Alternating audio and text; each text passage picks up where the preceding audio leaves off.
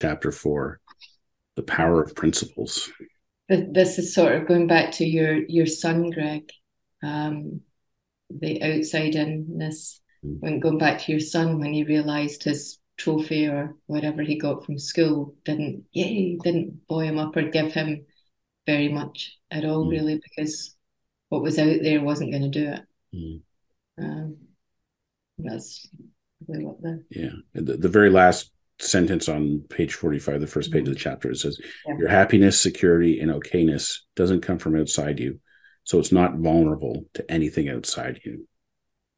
Is like, you know, to me, one of the most powerful sentences you could read. Yeah. Yeah. The fact that it's not coming from there means it can't be taken away. Yeah. Yeah. Yeah. And it's also very freeing. Yeah. To know that. Mm-hmm. Yeah.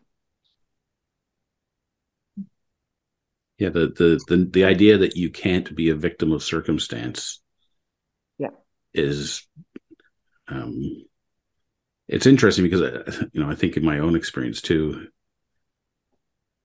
I don't know if it's just part of being human or what, but like sometimes I want to be a victim of circumstance, or I seemingly want to be. And I like to surround myself with other people who will agree with me that that It's all their fault. it's all their fault, or how hard done by I am by my circumstances, or my boss is a jerk, or I can't believe they played me that way, or they did this to me, and get people to agree that, oh yeah, that's terrible. Um, anyway, it's like you said, Lynn, it's so freeing when you can fall out of that and realize that that's not how it actually works. Yeah. Yeah. I think the interesting thing for us as coaches, when we're with people and they turn up with that, Mm. because people turn up with stuff, oh, my boss is a jerk, or my wife did something yesterday to annoy me, like brushing her teeth while I'm Yeah. on my Zoom call. And what happens when we don't, I'm going to say play into it, because that's, that basically is what it is. So when Yeah. we're not responding as they want, Mm. when we're not sympathizing, and when we're not doing a million other things, it's kind of curious to see where people go. Mm. They fall out of it pretty quickly, because what they expected didn't happen. And somehow you can see people's brains going somewhere else. Their Mm. mind takes off somewhere else. Or if you even think about kids when they're having a tantrum and they want a reaction and nobody's paying any attention, they go, "Well, this is a bit boring. Yeah. I might as well run somewhere and kick a football." Or how quickly they fall out of it. It's exactly that. It's yeah, you can't blaming Yeah. that stuff or shouting isn't working. Yeah. Yeah. If you don't feed Yeah. the monster goes away. Yeah. Don't feed Yeah. them the stuff. Yeah. And Oh, that's a great one. Don't feed the monster. Don't we do that? Yeah. If we don't feed our own monster, the monster goes away. yeah. And how, like you said, for perhaps for us coaches, and obviously what we're hoping to give out there to the world, like Greg, you're saying, that this, our perceptual experience is 100% man-made as one of them, but like Jamie says, it Mm. time and time and time again.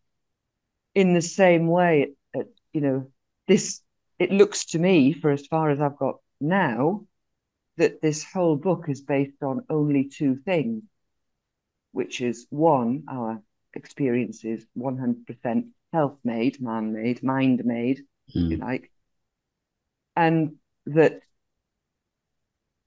we believe that it's always something to do out there, so it's inside out, it's something to do with our circumstance. That's all we need to know. Mm. That's it. Two things.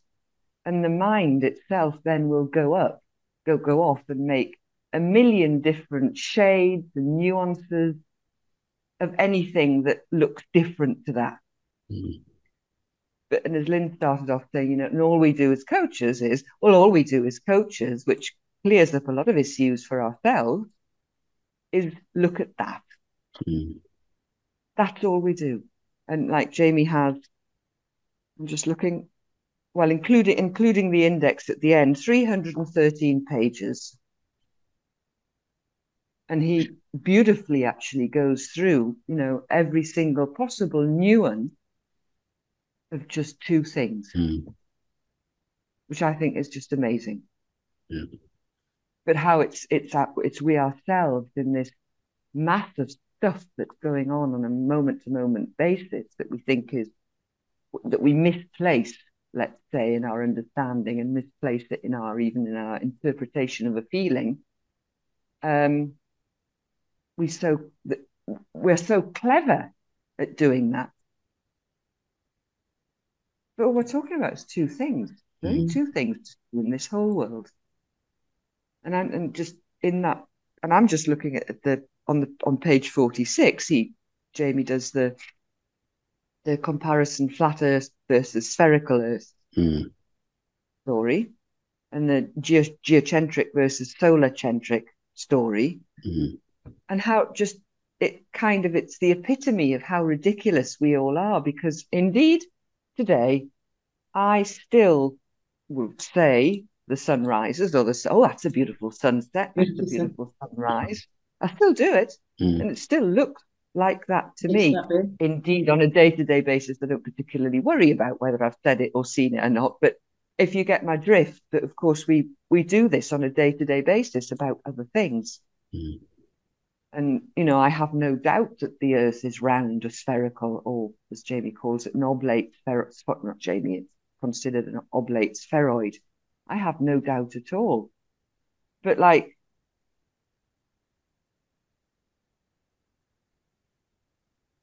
who knows?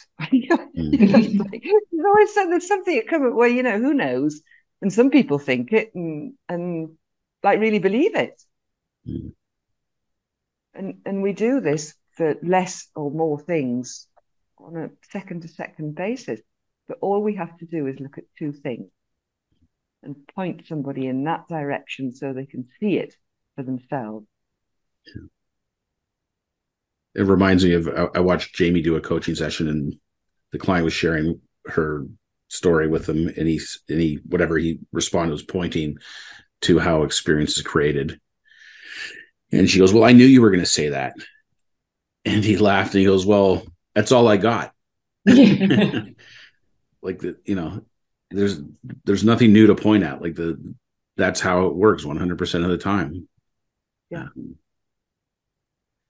And it just reminds me how, I guess, I don't know if this is like a human nature kind of thing, but we struggle with simplicity. It can't be that simple. It has to be more complicated than that. So rather than accepting the simplicity of it, we need to figure out a more complicated solution, because it can't actually be that simple. Yeah. Yet it is.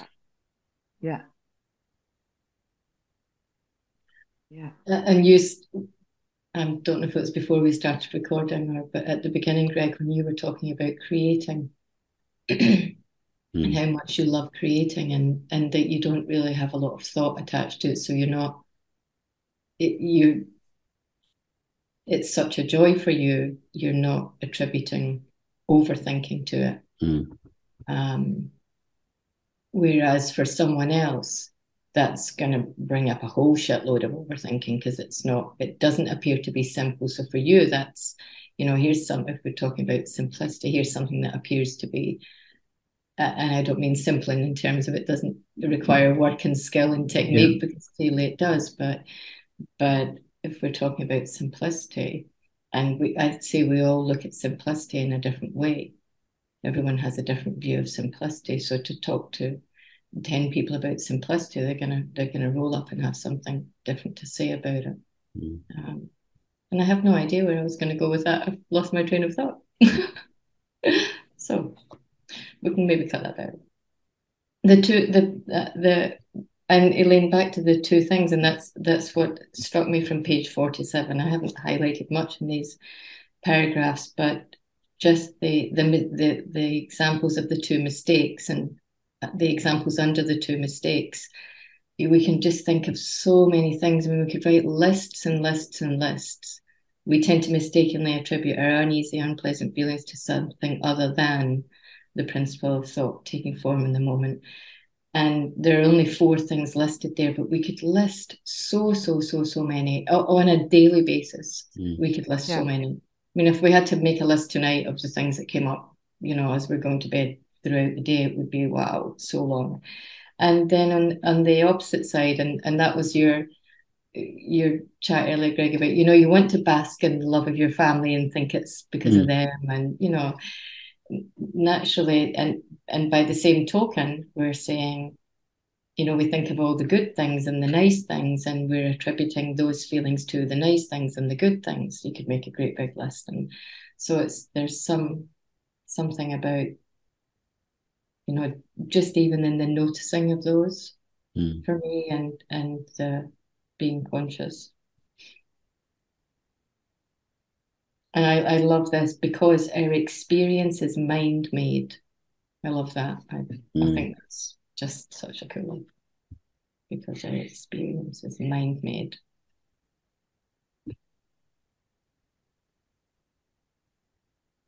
On the next page, on 48, I think this is the first mention of one of my favorite metaphors, the snow globe. And just when you were describing, Lynn, my state of mind when I'm in my creating mode, my snow globe is so calm. Like there's not a flake of snow to be seen. And for other people, when they're attempting to create, their snow globe is a blizzard. And I love the metaphor just because it's so I don't know, relatable.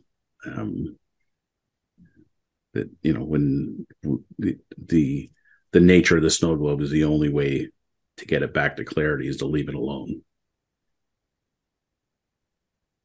Yeah. And back to that's actually it's so precious. And I had the experience of this, thank you, Elaine, yesterday, where I had been searching for an answer to something. I had been for quite some time, and I literally could not grasp it. I couldn't see it. It wasn't available to me. And I kept looking and looking and looking. And it wasn't until, and neither Elaine nor I can remember the question that she asked, and it doesn't matter now, but whatever question she asked caused, and I had a physical feeling of, when we talk about the iceberg melting away, I actually I felt like stuff was flying off my shoulders. It's until things just settled. And in a moment of settle, a word jumped out at me that I had to write on the page. And that word, just one word, released me. The snow globe was so calm.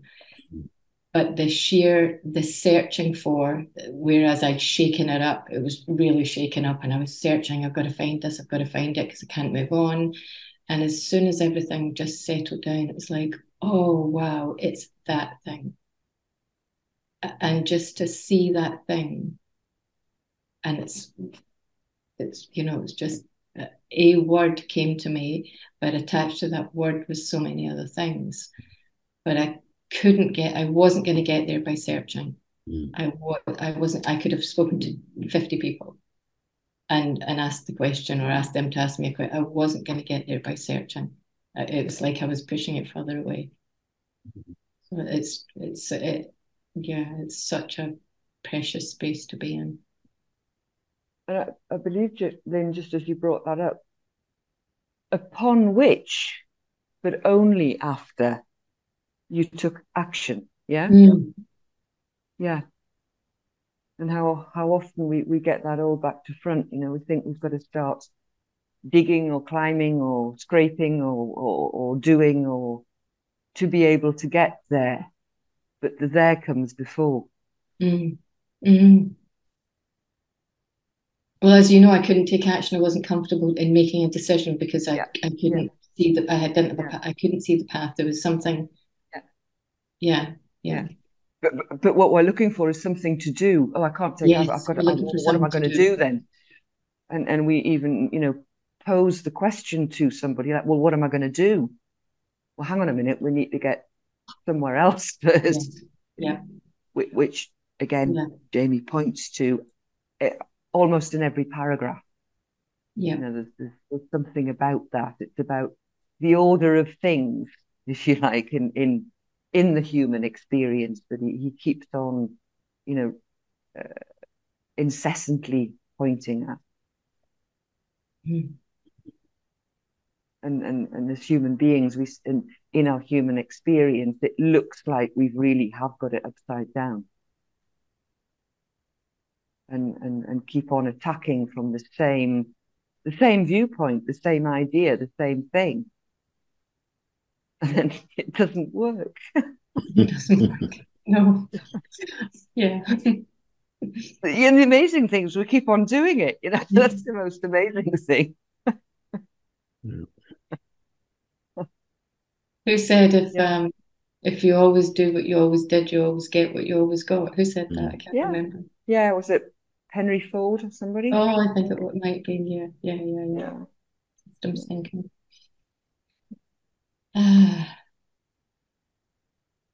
On page 49 in the behind the scenes, so this is, I guess, the first time Jamie's mentioned Sydney Banks' name in attributing the credit to him for the three principles and the experience that Sid Banks had. But I love the way Jamie phrases and positions the principles here. Like thought is the reality principle, consciousness is the experience principle, and mind is the power principle. I think it's a very concise way of relating to the principles and explaining them in a way that makes sense. So I really appreciate that part of it, particularly when it comes to working with clients and trying to explain the principles to somebody who's not familiar with them. I'm going to use this page, I think, as a reference point to go back to for myself. To me, it makes it more. It's helpful for us in that it makes it a little bit more tangible for people. I think that's the correct word for it. It makes it more tangible. Yeah, and especially his explanation of mind, the power principle he calls it, and he gives us a few different words that we can use. So power, life force, universal energy, chi, ki, however they pronounce it, nature, the great spirit, God, the no thing, evolution, random, chance, and so on. And I add to that Tao and the void, for example. But I love that because it removes any other belief that you might have, because many of us are in the search for that spiritual wellness. But often I see that they're sort of dogmas that keep you in. So we're either searching for God or we're searching for chi, ki, or we're and it I find that this is so universal in that there is no universal sense beyond this. And it automatically makes just the information, words written on black and white on paper, available to anybody without exception. And he infers with the and so on quite simply that the choice is yours. We're talking about one thing and one thing only, and it just transcends culture, politics, geography. That it transcends everything. Which is what and you can call it what you want, like whatever you're comfortable with. And you don't have to get in a debate with people over calling it one thing or the other. Oh no, yes, and even as simple things like I've got to do meditation sort of thing. That's the only thing that's going to work for me. And somebody else is saying, well, I've got to be doing. Lynn, forgive me, it doesn't mean anything. TRX. I don't know, whatever, but it that automatically segregates. But this unifies. And I think just from that point of view, it makes it more relatable and inclusive. To its people that there's no argument. It's not my thing, your thing, your belief, my belief. It kind of just is. Yeah. Yeah.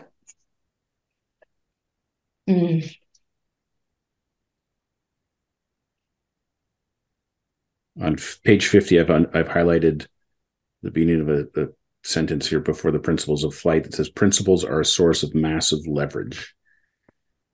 And then the story under the principles of flight that talks about the Wright brothers discovering the principles of aeronautics, like once you understand the principle of something, your capability, your ability to then build off of that and use that to your advantage or to get leverage is huge. And I think that's been my experience going through this journey of all these programs with Jamie and reading this book. Is the deeper my grounding and understanding of the principles behind clarity gets, the more leverage I have when I'm coaching clients, because I can rely on those by their very nature as being a principle. Like they're always on, they're always available, they're always working to within their specification. Kind of like, you can rely on it all the time. Yeah, and and again, how he makes it available to anybody. Just his writing and his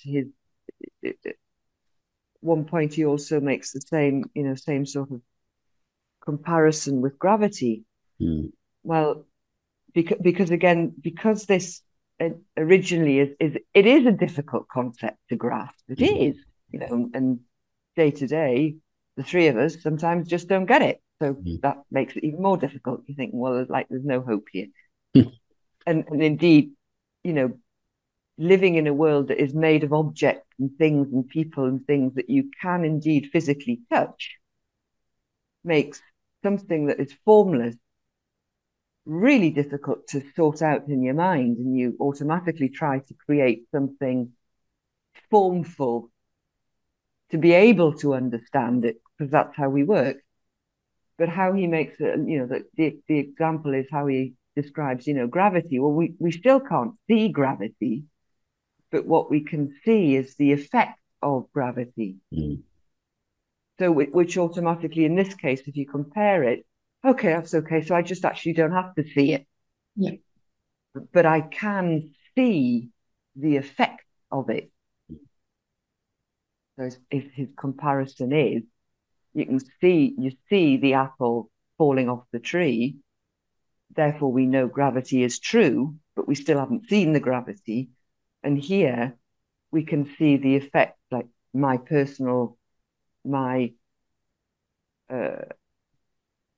the effects that my work experience and life experience, because of my understanding now of this, are beginning to show an effect in my bank account.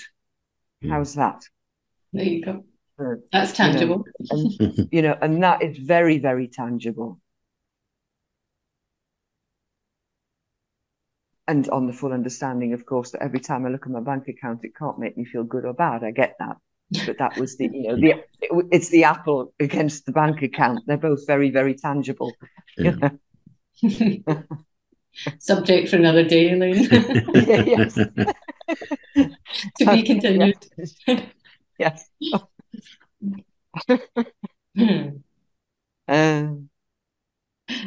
It's kind of interesting, because the next thing I highlighted wasn't until page 52 under the factory settings. I love this. Inner security and well-being are the default setting for people, expressions of our true nature, natural state where our minds are clear and free from contaminated thinking. And that, to me, it speaks volumes, because when we think about when we're in that contaminated thinking and all this stuff that's going on, and where we're getting messed up and confused and stuck, and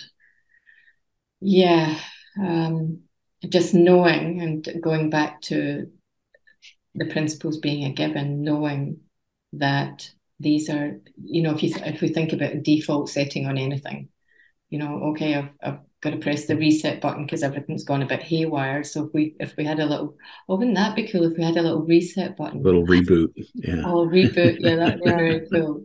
And we go back to factory settings, and we're, like the 8-month-old baby or however who's just going about their business, not worried about a bloody thing, not thinking about anything. Yeah, just the notion of factory settings and having that as a default brings some sense of calm to me for some reason. Yeah. Knowing that's available to me.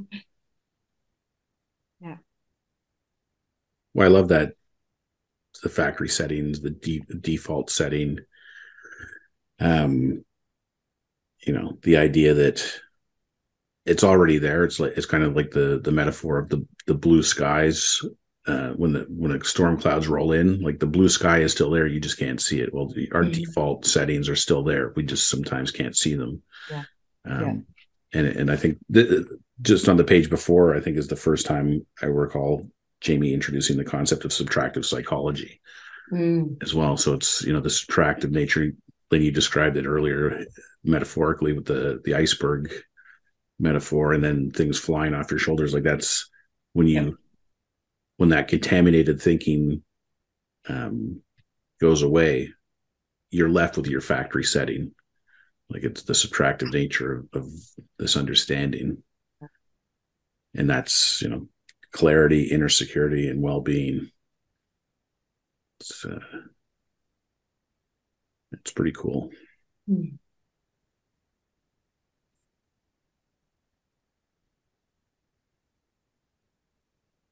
Yeah, it is. And again, just sort of admiration for the book and for Jamie again, how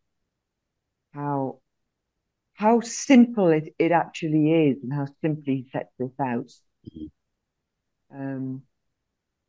Clear, precise, no.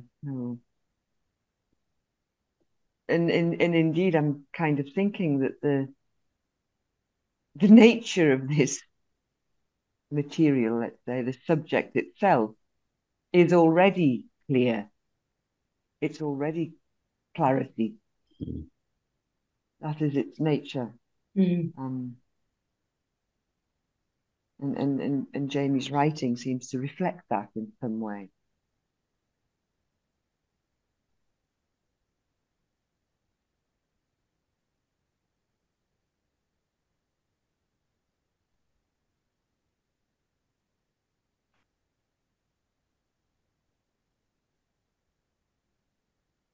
I looked at the what are they? Charts, the table. Love these tables actually. Yeah. I actually read every word on that table yesterday, which was the first time I'd ever done that. Because normally I see that and I read a little bit of it and I go, yeah, I'll come back to that later. But yesterday I actually went through it all, and I was there's so much in here. I mean, it does look like a lot, but very powerful information here to be able to refer to. And I think in terms of working with other people, these charts they're like gold. They're precious, because in having conversations with other people, if you start from the other side, not from the deep diver, but what it drives, when you think about the things that people come to talk to us about, if we look at in the what it drives, they come with, I'm lacking confidence, I'm a poor decision maker, I'm not taking advantage of opportunities, something happens and it takes me weeks to get over it, somebody upset me too. So there's so many things in there, and if we work backwards in terms of looking at how we get to, and I don't want to call it a solution, but what would I call it actually? Like a place to point them, I suppose. I think that's what I see in that. It's like the place to point them. So if you're talking to a business person and they're saying, I'm just looking at the connection one, which struck me this morning, thinking about the organisation or the customers and the culture. If those things are broken, if there's something broken at that end, if we're not meeting our customers' needs, we're losing staff, we're talking about our values and ethos, and we're not demonstrating that. The brokenness there is all the way back to connection. Of that there is no doubt. And what he says there in connection is the genuine connections with other people, leading to stronger relationships, clients, colleagues, friends. And we can take that into our whole life. So I kind of was interested to start at that side and work my way back. There's so much in there. Yeah. It's almost like every problem someone comes to us with, we can look down that side and go, yep, there it is. We can go and explore that, be curious about that. I love that approach.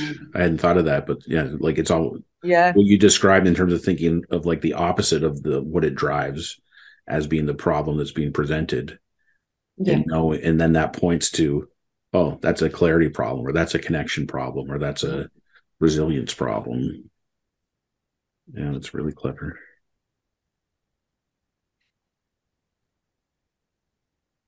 And so I would encourage everyone who's listening to this to spend some time going through these tables. And I'm going to do it again myself. Because there's so much great information in there. Yeah.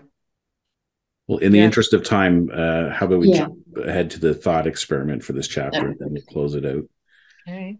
So I'll read out on page 57, thought experiment. I invite you to open to the possibility that the qualities people prize most highly, clarity, creativity, love, peace, presence, and freedom, to name just a few, are traits you already possess.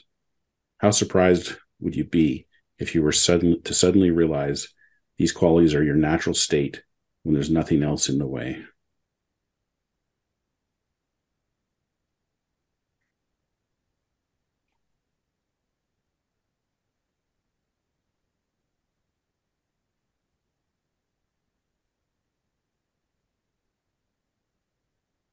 I'm always surprised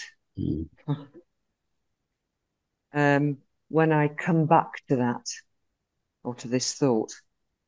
And the more I come back to it, the more qualities I see, which is kind of nice. And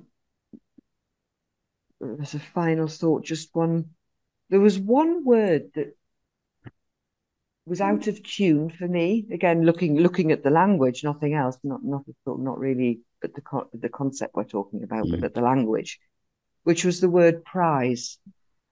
So I, with the thought, and thanks to everything I've learned today, and on the understanding that indeed, I own myself and my energy and everything else that I do. And therefore I'm always in control of myself. What I do and what anybody else does has nothing to do with me. So in my humble opinion, the word prize for me needed to be replaced with cherish. That's the only thing I have to say about the thought experiment. Interesting. Yeah. Or it could be value, or it could be, it probably could be. Well, obviously, yes. Obviously. Yes. Yeah.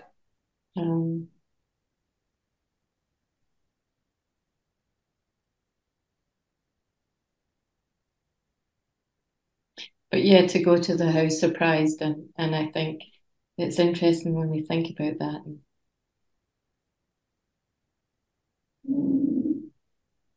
I can't, when we go through some of these things, I always think about children. I just always think about children and looking at little people and how they are and how whole they are and free and just all of that. And that is, to me, that's, we were those little people. We still are. They're still there. We're just bigger now and grown and whatever, but we started out as that little person. So how can it not be there? Mm. It hasn't been taken away over time. It has to be there. It was there from the beginning. It has to be there. Nobody reached in and took it out. So we lose sight, I think, is what happens. Yeah, for me, it's not. I'm not surprised because I've been involved in pursuing this understanding for a couple of years now. But the thing that comes to mind in terms of this is just constantly remembering that the people that I work with, my clients, or even not working with people, my family, my kids, like it's there in everybody.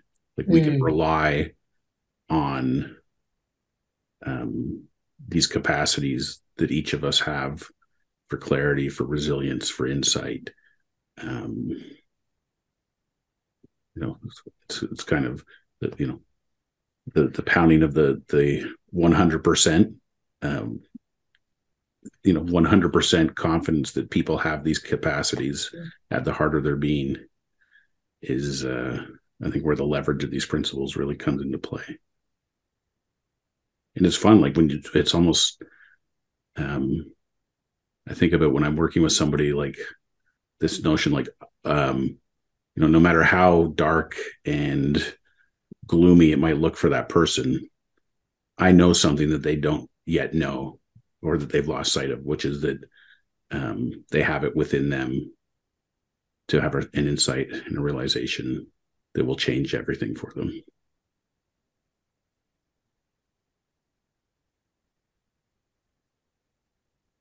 And we can rely on that, Greg. Yeah, the word that's coming up is like the hopefulness of this whole thing.